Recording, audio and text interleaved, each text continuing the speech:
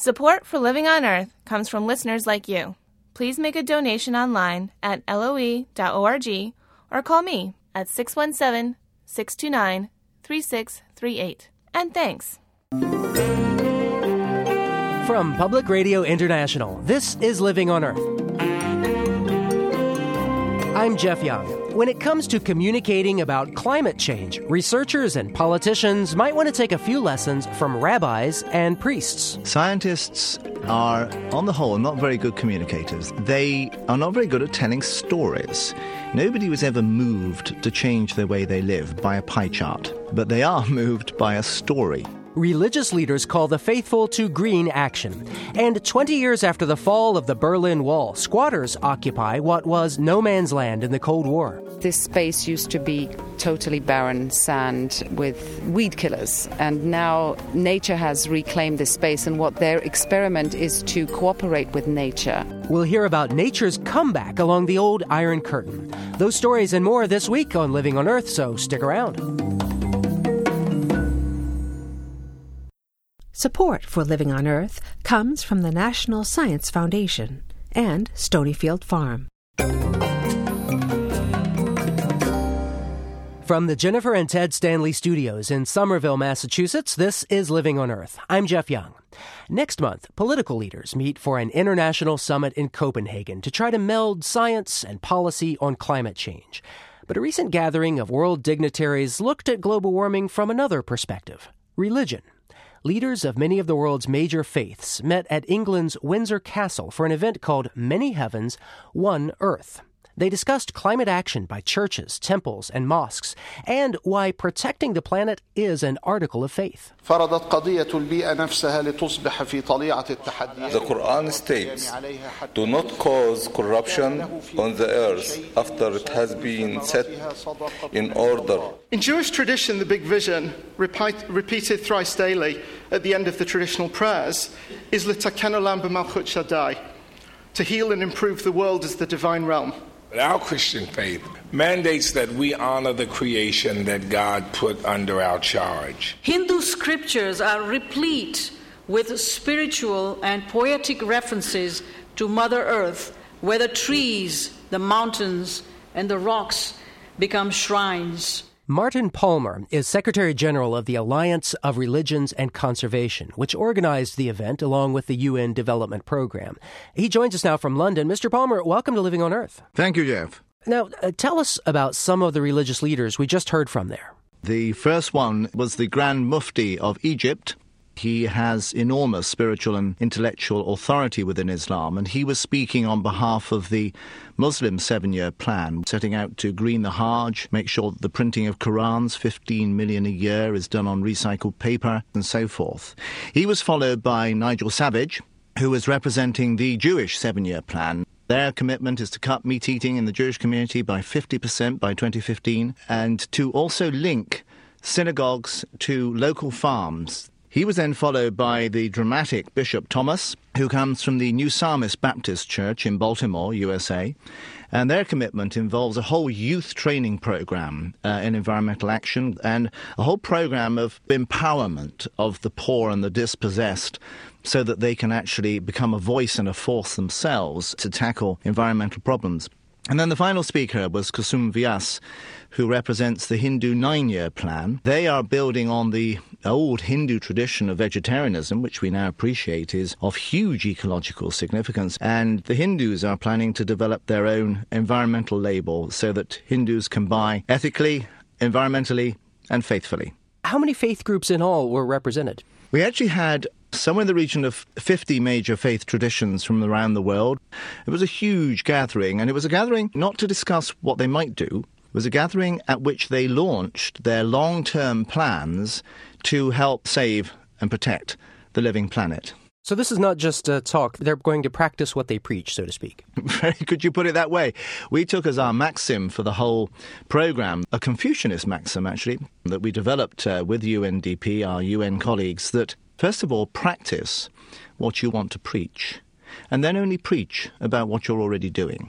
And so nobody came to this event unless they had developed systematic long-term plans which would embed environmental awareness, education, action, use of their investment portfolios, turning their lands to organic, developing forestry schemes for their forests for the major faiths. And do you know roughly how many people those groups at the gathering represent?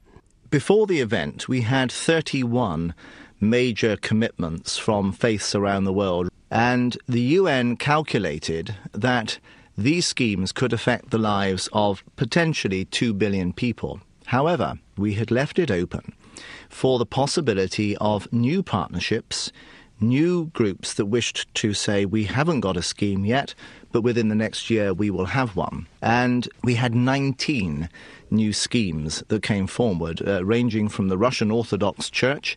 Remember, they own something in the region of 30 million hectares of land in Russia, most of it forest and farmland, and some 18 commitments from major secular organizations, including the UN, the World Bank, WWF, and so forth. So 2 billion plus people potentially influenced by what these religious leaders say they're going to carry out here.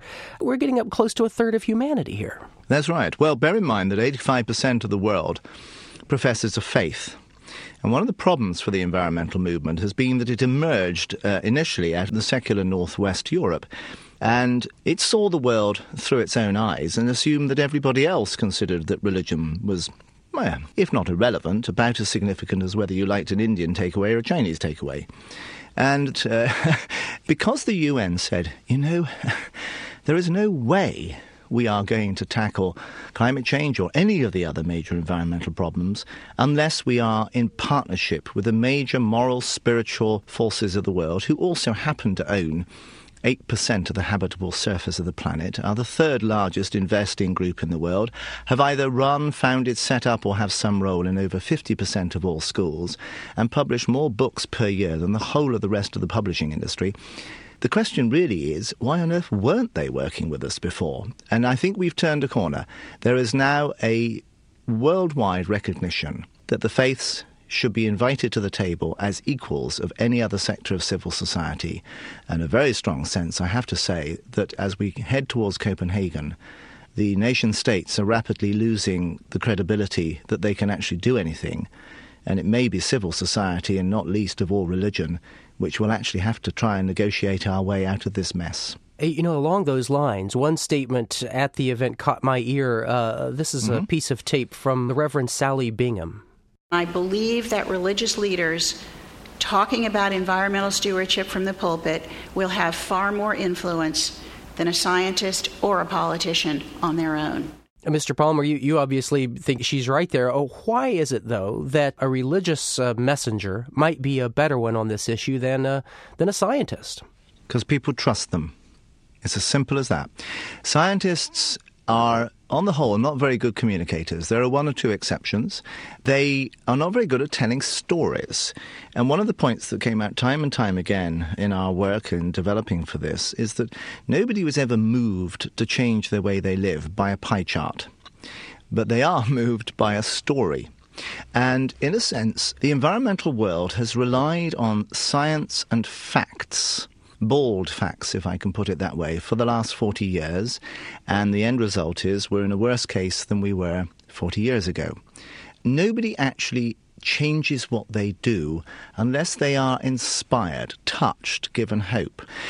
And to some degree, what has happened has been that the environmental movement has tried to mimic the power of religion, and it has stolen from religion certain aspects.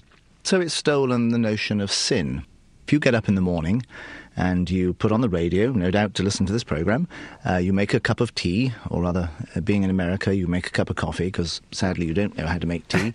You then drive to work and you switch on your computer. You've committed, according to environmentalists, 4 sins. Carbon sinners. Carbon sinners. They're very good at making us feel guilty. They're very good at fear. The trouble is, they're not very good at hope, salvation, liberation, redemption, and they're appallingly bad at celebrating. Well, I gotta say, when you talk about climate change, it's hard to see cause for celebration in this. I mean, it's a pretty gloomy outlook. Well, it is, and it isn't. You see, if there is nothing to celebrate, why would you bother? And the faiths are the oldest institutions in the world. They know more about how human psychology works than any other organization, which is why they've outlived every dynasty, every empire. They've outlived communism pretty much. They outlived the League of Nations, and as we gently point out to our colleagues in the UN, they will outlive the UN.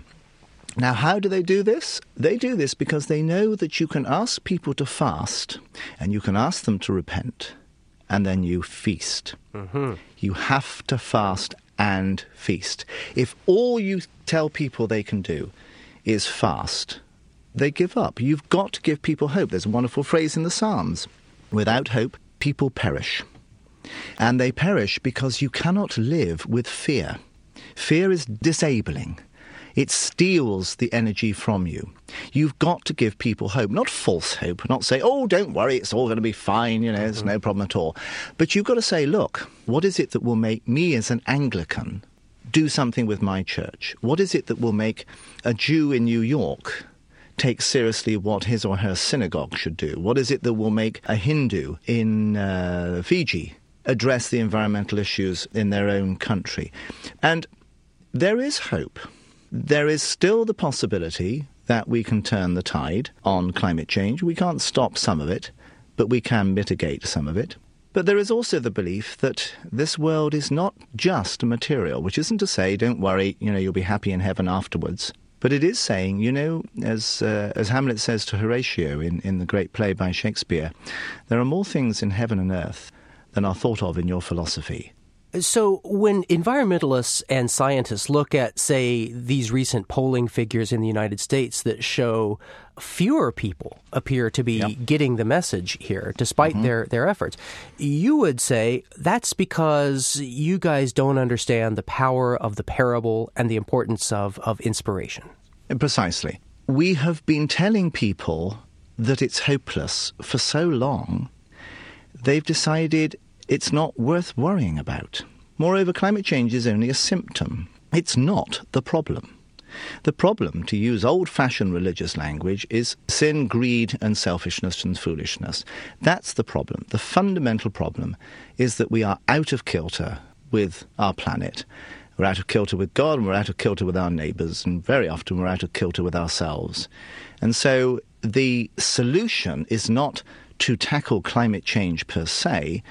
The solution is, in fact, to offer people a vision of living hopefully and living more simply, living more faithfully, and doing so not as either victims or perpetrators, but perhaps as heroes.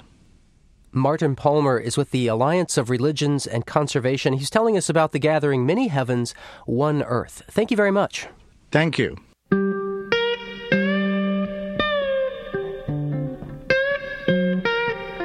Well, you can hear more of our interview at our website, loe.org.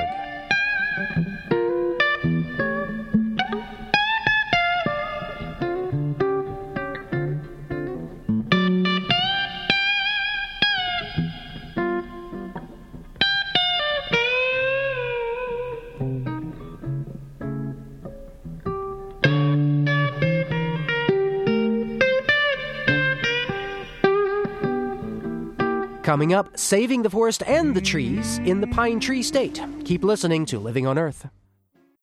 It's Living on Earth. I'm Jeff Young. Now, get out your spreadsheets. We're going to talk about the dollars and cents of dealing with climate change. The bill before the U.S. Senate could have major impacts on our economy. Whether positive or negative depends on who's talking. Industry groups tout studies warning of steep job losses due to higher energy prices. Environmental groups counter with analyses that show a bonanza of new green jobs.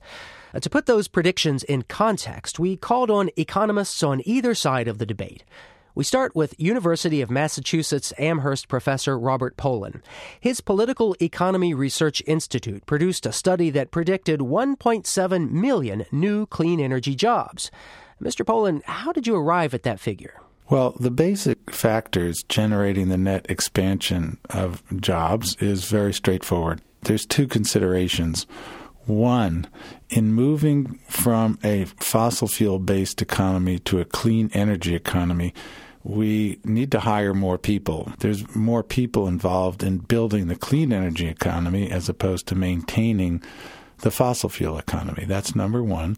And number two is the economic activity that takes place in constructing a new clean energy economy is concentrated in the U.S., as opposed to spending a lot of our money on energy abroad, as we do now by importing oil. So the money spent is domestically spent and therefore is going to have more a cyclical spin-off effect on the economy. It'll have more cyclical spin-off and a more long-term spin-off. The model that we have is a snapshot. It says in today's economy, if you take $1 million and you take it out of the fossil fuel economy and put it into clean energy activities, in today's economy, what would happen?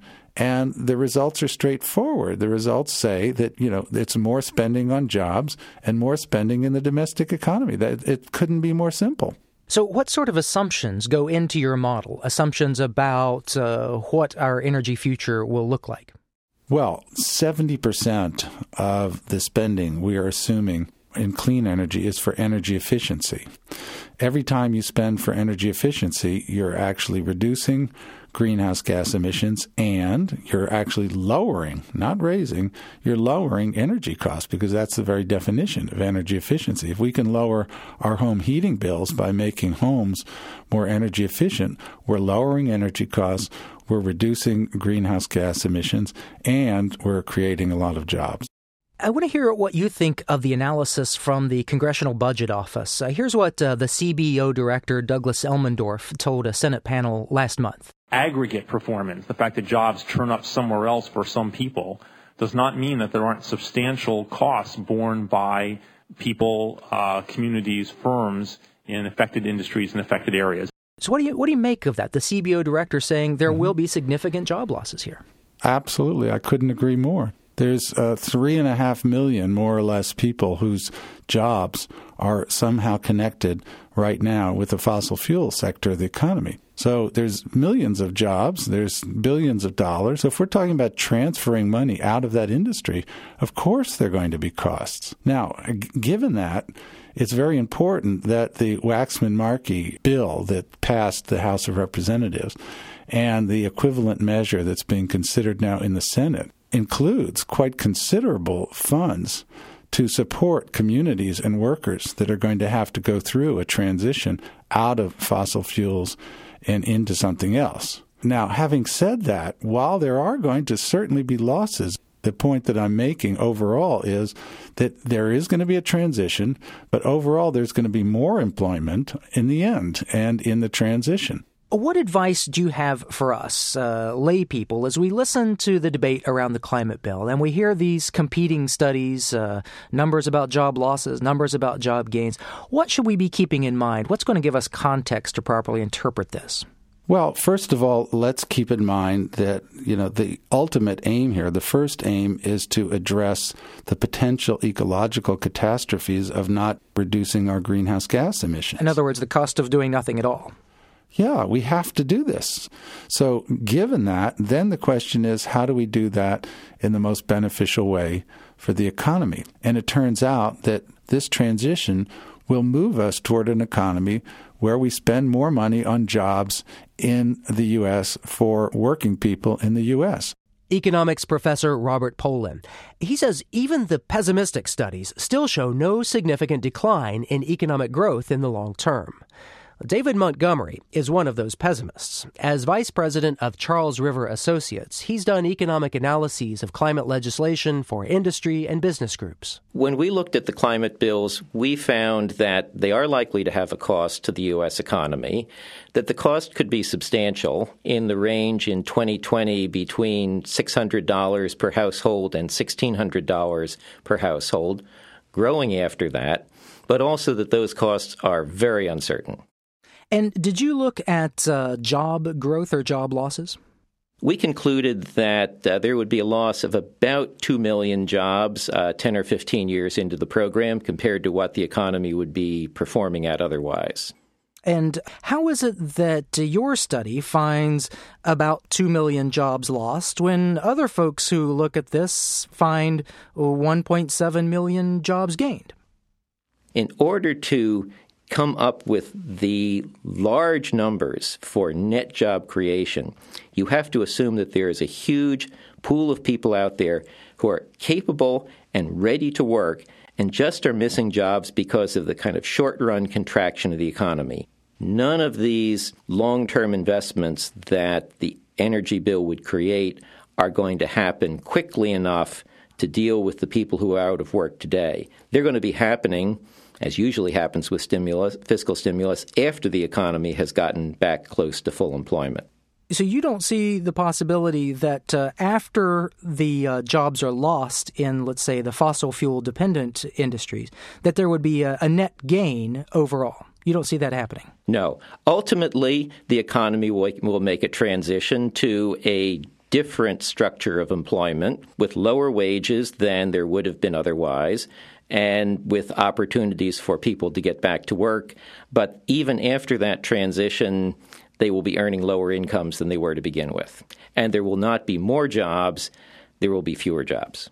What about this notion that if we switch to domestic sources of cleaner energy, then we'll be sending less of our money overseas to import other forms of fossil fuel energy? That's absolutely correct. But if all we're doing is substituting more expensive domestic energy for cheaper imported energy, we don't end up ahead. So another big variable here is this notion of carbon offsets, that instead of reducing emissions, companies can pay someone else to do some forestry or agriculture that's going to keep carbon locked up. How big a factor is that in determining the cost of the bill? It's huge. Our estimates and those of the Environmental Protection Agency estimate that about half of the emission reductions will come from offsets.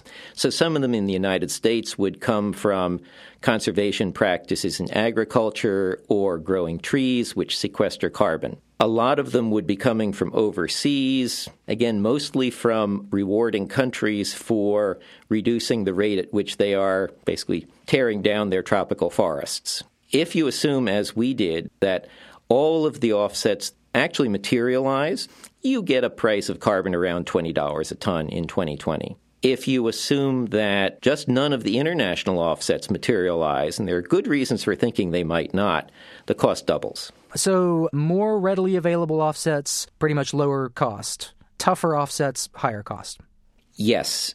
I'm wondering, have you given any thought to the cost of inaction? If we do not manage to come up with some way to address greenhouse gases, well, what's the cost of that? I've given it a great deal of thought.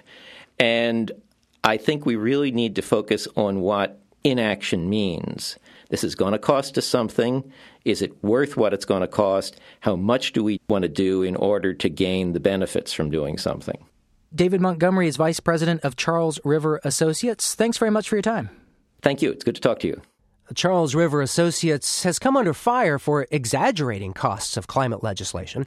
Reports showing large green job growth, like Robert Poland's, draw criticism for an oversimplified economic model. But these economists did reach one interesting area of agreement. First, David Montgomery. The fact is that what a cap-and-trade bill is going to cost us is something that policymakers cannot know when they vote for it, because it all depends on future developments in technology, on future developments in the economy, on what other countries decide to do, and there is no way we can predict all of those things. And here's Robert Poland. Nobody forecasted this recession. Even after the recession had already started, the best econometric models still weren't even forecasting a recession while we were in the recession. So that shows you that, forecasting models have got a long way to go before they can either be as good as forecasting the weather, for example. So no matter how many economic projections lawmakers get, they will eventually have to decide climate change policy in the face of uncertainty. That, at least, is certain.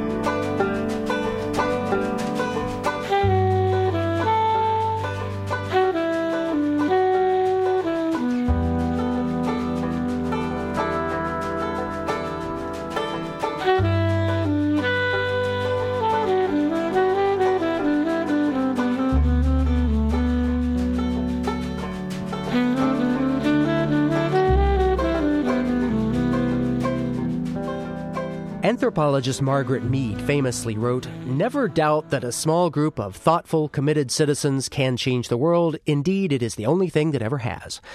Well, here's a story that illustrates Mead's words. From the easternmost part of Maine, not far from the Canadian border, a rugged landscape of lakes and forests. Laurie Sanders took a trip there and has our story. The town of Grand Lake Stream is tiny, only 120 full-time residents.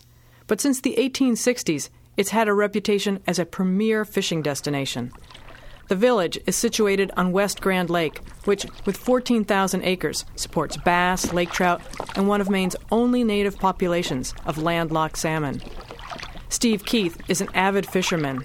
We're about a mile up lake from town, and from this point, we can't see a single camp or boat or person, just sky and forest and water.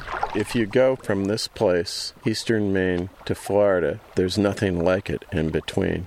This is in many ways unchanged from when the Abenaki and the Passamaquoddy tribe, which is still here and local, plied these waters in birch bark canoes. Their ancestors would look at it and see that it's the same.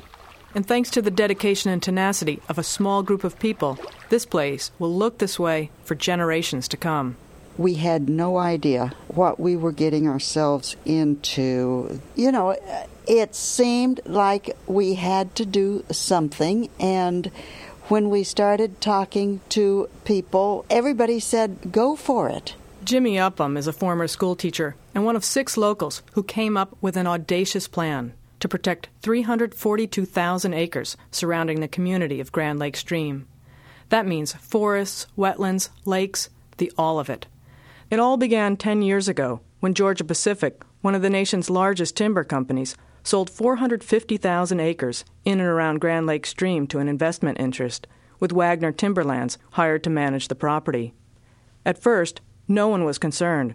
Big timber companies had owned land around here for decades. But within a year, that sentiment changed, says fishing guide and logger Louis Cataldo. He says Georgia Pacific had already cut the forest pretty hard, so the townspeople assumed that the new owners would wait a while for the trees to grow bigger. Well, what they did, they bought the land, they went around and really cut, everything that was left that was saleable. And we could see this happening, and it kind of upset us because we really care about these woods. It's important to our lifestyle. The local economy here depends almost entirely on healthy forests and pristine rivers and lakes. Cataldo says with the extensive cutting they observed, these qualities were being jeopardized. Even worse, Steve Keith says there was a real threat that the timber company would start dividing up the land and selling it off as house lots. What we were concerned about was that all of the shoreline would be subdivided and developed, and it would ruin the character of the area. If you want to experience that, you just go south of Bangor to any of the lakes in Maine or New Hampshire that are ringed with camps. The water quality goes down, the noise increases, and you don't have an experience in nature like you can here. Faced with this, a group of people came together. It included loggers and fishing guides, lodge owners and mill workers, lawyers, and former business executives. It also included locals like Cataldo and summer people like Keith. Their first idea was to buy a buffer around West Grand Lake, but as they talked to more people and other organizations, the scope of their project grew bigger and bigger. After 2 years, they negotiated with the timber company to buy 27,000 acres as a community forest and purchase the development rights on another 312,000 acres. But there was the price, $32 million. And a fundraising expert had told them the most they could hope to raise was $2 million. Again, Jimmy Upham. The numbers were numbers none of us had ever dealt with before.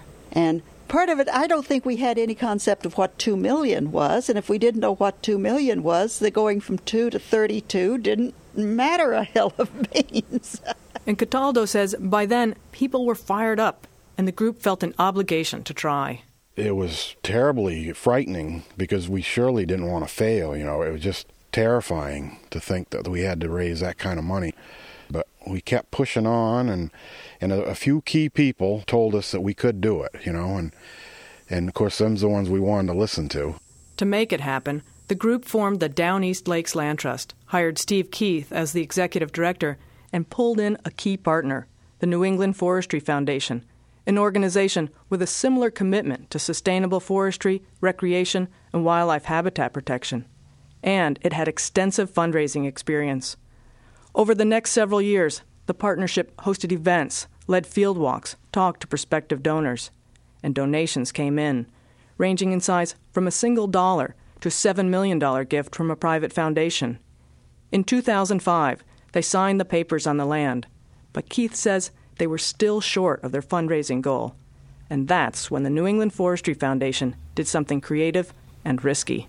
We still needed $6 million. And in order to do that, the New England Forestry Foundation put up as collateral a forest they owned in eastern Massachusetts.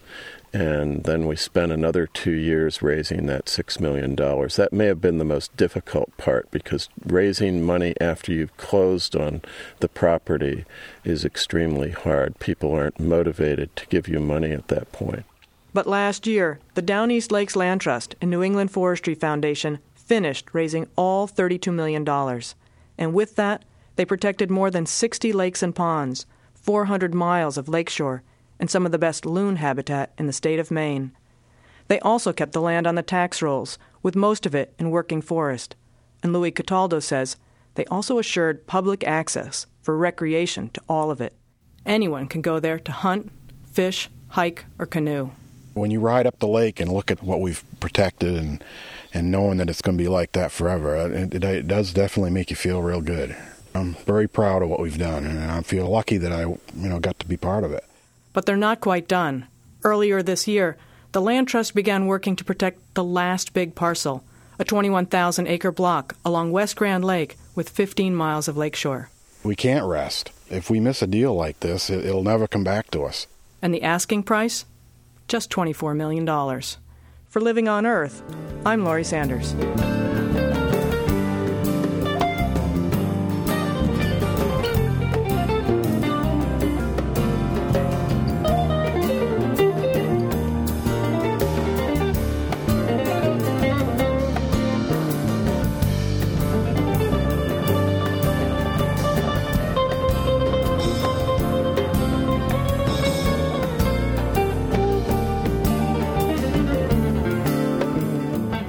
Just ahead, new life springing up where the Iron Curtain came tumbling down. Stay with us on Living on Earth. Support for the Environmental Health Desk at Living on Earth comes from the Cedar Tree Foundation. Support also comes from the Richard and Rhoda Goldman Fund for coverage of population and the environment, and from Gilman Ordway for coverage of conservation and environmental change. This is Living on Earth on PRI, Public Radio International. It's Living on Earth. I'm Jeff Young. Two new studies are raising concerns about some chemicals and cholesterol. Polyfluoroalkyl chemicals, or PFCs, have a long history in common consumer products like Teflon, stain-resistant fabrics, and even some food wrappers. PFCs made those products non-stick, but the chemicals do stick around in our bodies and could be raising cholesterol. Health researcher Jessica Nelson conducted one of the studies at Boston University's School of Public Health. Ms. Nelson, welcome to the program. Thank you. Glad to be here. Well, tell me about your results here. What did you learn about the link between these chemicals and cholesterol? Our study found that higher levels in blood of 3 of these PFC chemicals was associated with higher levels of bad cholesterol. And this was in a sample of the general U.S. population. So this is not people whose, drinking water was contaminated or who are working with these chemicals. This is me, you, everybody else. That's right. And so the CDC conducts this survey, including testing people's blood for PFC and other chemicals. So we were considering a population of the general U.S. population, not workers who are highly exposed, not communities who are highly exposed from drinking water or other sources. And virtually everyone tested, we can detect these chemicals in their blood. How are we exposed? Unfortunately, more research needs to be done. We really don't understand very well the specific ways that people are exposed. The likely pathways are through ingestion of food and drinking water, but possibly also ingestion and inhalation of air and dust in homes, and basically products where chemicals are used to make them more stain, oil, water, grease resistant. So possible products are things like pizza boxes, takeout food wrappers, carpet treatments, textile lifestyle treatments. It's a pretty broad category of products that a lot of us encounter every day. So generally speaking, what do these chemicals do when they get in our bodies? As I understand it, a lot of chemicals of concern build up in our fat deposits, but that's not necessarily the case with these, right? That's true. They're considered persistent chemicals, but they aren't lipophilic or building up in fat deposits like other ones you hear about, like PCBs or dioxin. It looks like instead that they actually bind to proteins. So they might be binding to proteins in our blood, proteins in our liver, proteins in other tissues. And that's why they're sort of in our bodies for a number of years. Well, give me an idea of the persistence either in the environment or in our bodies. In the bodies, they have half-lives in the order of 5 years. So within 5 years' time, half of the chemical will be excreted from the body. That's a fairly persistent chemical, sort of compared to some other chemicals that we're exposed to. Now, this is just one of many red flags that researchers have raised about the potential health effects of these chemicals. And there are so many red flags, in fact, that some of the major users, DuPont, 3M, other companies, entered into this voluntary agreement with the U.S. Environmental Protection Agency to phase out the use of some of these. Does that mean that we're not going to see these chemicals around anymore? Well, we have seen that blood concentrations are decreasing, but it doesn't mean that we're not going to see them anymore. First of all, as we talked about, they're persistent, so they stick around in our bodies for years. And they also are persistent in the environment. So just because we stop them today doesn't mean that they're going to go away in the environment. There is also a possibility that some other PFC chemicals that haven't been phased out may actually break down into PFOS and PFOA. Those are the two chemical and chemistries that are being phased out. But not all of them have been eliminated. So one of the chemicals in our study that we did find this association with, PFNA, has not been phased out. And in fact, we know that blood concentrations in people seem to be increasing for this chemical rather than decreasing. So what's the potential health implication for me, for you, for every other person who presumably has some of this stuff hitching a ride in our blood, in our livers, if it is indeed contributing to higher cholesterol? It's a very good and the most important question. One caveat that I want to give is that this is an exploratory study, and there definitely are limitations to what we can say about it.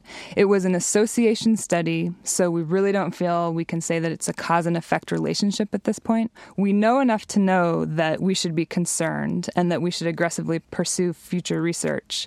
But unfortunately, it's too early to sort of make that causal connection about your cholesterol levels or my cholesterol levels at this point. Now, we reported back in 2006 on the settlement of this class action lawsuit against DuPont, where folks in the area of the chemical plant were exposed to some of these chemicals via their drinking water.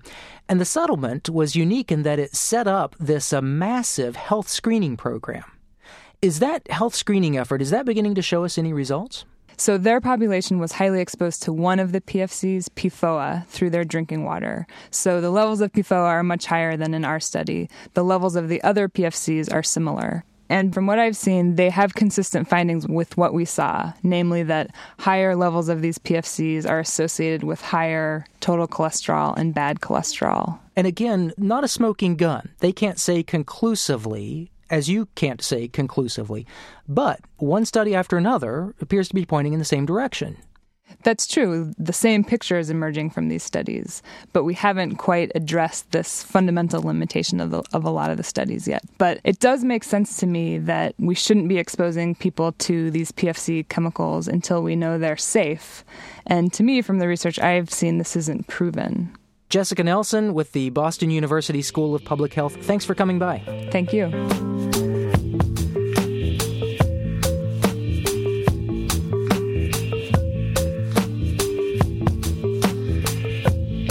"20 years ago this week, the Berlin Wall was coming down, reuniting East and West Germans after almost 30 years. German Chancellor Angela Merkel marked the anniversary with a speech to the U.S. Congress. Merkel urged action to make a climate change agreement at Copenhagen possible. She called inaction another wall that must be brought down. Once we in Europe and America show ourselves ready to adopt binding agreements, we will also be able to persuade China and India to join in. And then in Copenhagen, we shall be able to overcome this wall separating the present from the future in the interest of our children and grandchildren and in the interest of sustainable development all over the world." Meine Damen und Herren. Today, parts of the former no man's land along the Iron Curtain have come back to life in unexpected ways. Ashley Ahern visited one community nestled into the former militarized zone of the Berlin Wall, where people are redefining sustainable urban living. If you walk the former path of the Berlin Wall, south from the Brandenburg Gate, you'll come across a gravel footpath on the banks of the Landwehr Canal. Pumping music will lead you under a bridge and around a wooded corner, and you'll find, tucked in amongst lush greenery, the squatter community of Lohmühle. But it's not just any squatter community. I think squatting there's always been the aspect of taking care of the place and not just going in there and say, okay, we'll be here for a bit until the roof comes down and then we squat something else. Piers Ewing stands near a large dome-shaped structure made of plywood and particle board. Two old deck chairs sit on a small stage. Behind them, a bedraggled black theater curtain shields the entrance to the building. Off to the right of the stage is a makeshift bar. It's made of particle board decked with palm leaves and thatched reeds, Caribbean style. A DJ spins records as Berliners talk and laugh in battered lawn chairs nearby. A couple of kids play in the grass.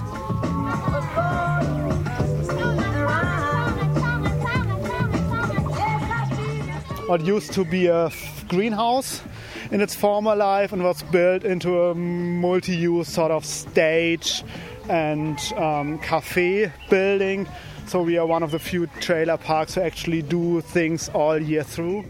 By doing things, Piers means the public music, theater, and education projects that take place on the old greenhouse turned stage behind him. This community is more than a residential trailer park. Since 1991, the squatters of Lohmühle have worked to bring this dead strip along the Berlin Wall back to life.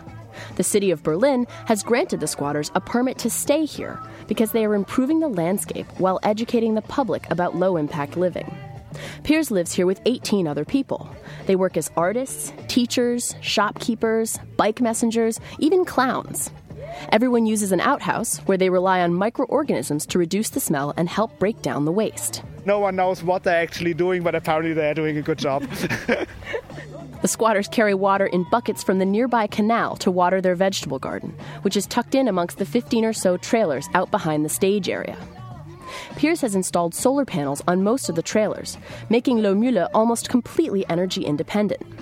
They power the stage and cafe area with a generator, but there are plans to get a windmill installed soon. Anna Grichting is an architect who has been studying planning and sustainable development in Berlin since the wall came down. This space used to be totally barren sand with weed killers, and now nature has reclaimed this space, and what their experiment is to cooperate with nature. Grichting studies boundary areas all over the world, focusing mainly on the demilitarized zone in Korea, the Green Line in Cyprus, and the Berlin Wall.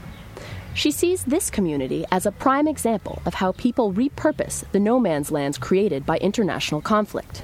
It's interesting because it's a laboratory of ecological planning in these in-between spaces. And I think it's not only from the nature, but also these new communities or new ways of living that emerge from these spaces. Piers Ewing doesn't see himself as a lab rat or even an ecological planner. But he agrees that without the Berlin Wall, there could never have been a place like Lohmühle.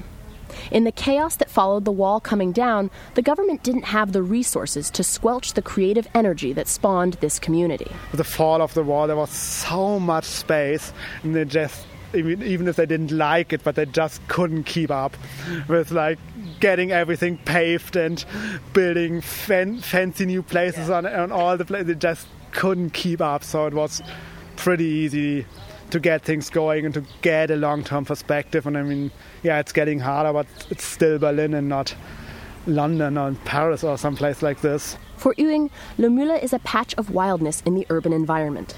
But it also represents a unique opportunity to live life a little bit on the wild side, outside of the rat race. He studied physics in college, but for now, Piers is happy teaching drums in the local community and working on his own musical projects. If I put it on a financial scale, but I don't want to, I would be better off working a bit more and moving into a flat. I would have more time or more money in the end. Mm-hmm. If I work on the project, I decide what I do and not my boss. Ewing's too young to really remember what life was like when his country was divided by the wall in the Cold War. But whether he understands it or not, he's part of the healing process for the city of Berlin. Among all the grand public buildings that have sprung up where the wall once split the city, Lohmühle represents an alternative approach to rebuilding after troubled times, and a new take on modern urban life. Ashley Ahern's reporting was made possible by a grant from the Institute for Human Sciences in Vienna. Ashley spent the summer traveling sections of the former Iron Curtain. Now she's back in the States and with us in the studio. Welcome back, Ashley. Thank you, Jeff. You know, I'm amazed by these examples you found. I guess you might call these accidental conservation areas all along the old Iron Curtain. They really were. They're not planned. It was a complete function of the dark history of the period. As one professor explained it to me, you know, all walls represent policy failed. And this was really an instance where nature profited from that failure in policy. This was unused land. Went into the vacuum, if you will. Yeah. And in some spots, it's almost like the no man's land there of the Iron Curtain became kind of the last hedgerow for animals seeking shelter from the development on either side. Yeah, it's an idea that I think a lot of Americans, or at least I had a really hard time wrapping my head around, that people really couldn't travel to the other side of this curtain. It really was a curtain of iron. It was about a 50-meter to 100-meter wide militarized buffer zone that people weren't allowed to pass. It had guard towers, watchdogs, landmines. I mean, it was they weren't messing around. Well, tell me about some of the places and people you visited along the way. Tell me about Kai Frobel. He sounds interesting. Yeah. Kai Frobel's really an amazing man. I guess I describe him to people as a cross between the Dr. Seuss character, the Lorax, and David the Gnome. He's just a very, very committed birder, and he's been watching birds since well before the Iron Curtain came down. He grew up in a little town in northeastern Bavaria, right on the Iron Curtain. He could see it from his village. And he spent his days, his afternoons were early mornings, as it were, with binoculars, walking along the militarized border, and the border police came to know him. However, the East Germans had a file about an inch thick on him because they thought he was a spy. Here he is out here with his binoculars and his little green jacket, camouflage gear, the whole deal. Yeah, sure, you're looking at birds, buddy. Yeah, right.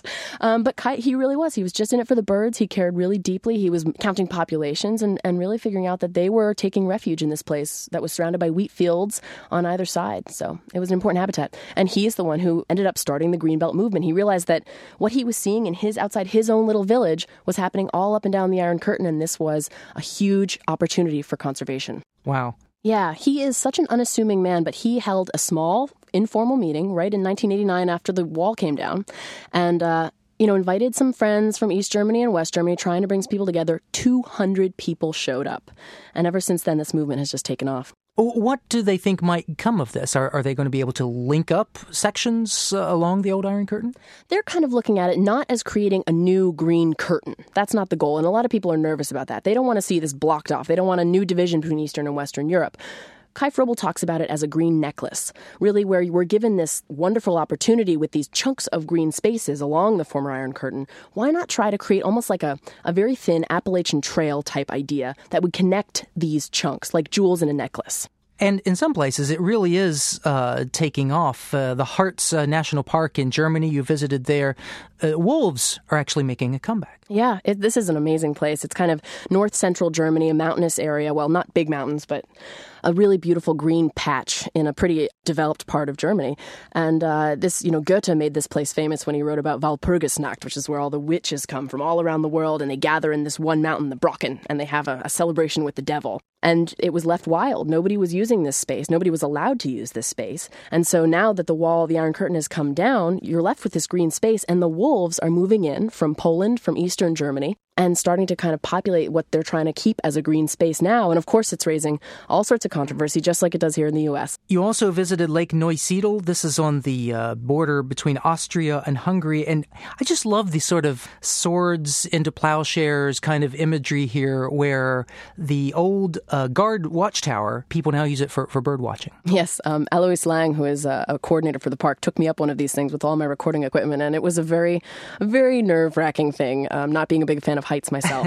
But these towers really, you can see exactly why they had them. The lake is only about 3 feet deep. It's surrounded by reed beds, which makes it a great spot for birds that use it as a major migratory stopover from Africa to the Arctic. But it was also a great way to escape from Hungary into Austria. And so you had people trying to come across this very shallow lake, and people from these guard towers would shoot them.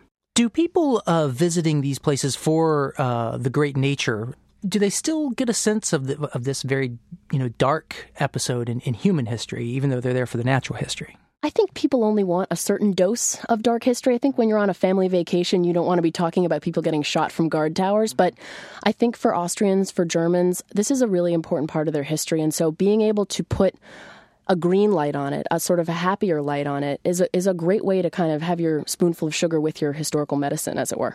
Ashley Ahern telling us about nature's comeback along the old Iron Curtain. Thanks a lot, Ashley. Great to be here, Jeff.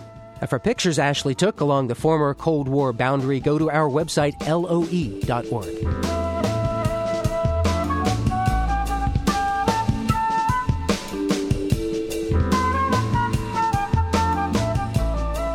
Living on Earth is produced by the World Media Foundation. Our crew includes Bobby Bascom, Eileen Belinsky, Bruce Gellerman, Annie Glosser, Ingrid Lobet, Helen Palmer, Jessica Elise Smith, Ike Sriskanjaraja, and Mitra Taj, with help from Sarah Calkins, Marilyn Gavoni, and Sammy Souza. Our interns are Quincy Campbell and Nirja Parekh. Jeff Turton is our technical director. Allison Lirish-Dean composed our themes. Steve Kerwood is our executive producer. You can find us anytime at loe.org. I'm Jeff Young. Thanks for listening. Funding for Living on Earth comes from the National Science Foundation, supporting coverage of emerging science, and Stonyfield Farm, organic yogurt and smoothies. Stonyfield pays its farmers not to use artificial growth hormones on their cows. Details at stonyfield.com. Support also comes from you, our listeners, the Ford Foundation, the Town Creek Foundation, the Oak Foundation, supporting coverage of climate change and marine issues, the Skoll Foundation, supporting social entrepreneurs around the world, uncommon heroes dedicated to the common good. Learn more at skoll.org, and Pax World Mutual Funds, socially and environmentally sustainable investing. Pax World for tomorrow, on the web at paxworld.com. PRI, Public Radio International.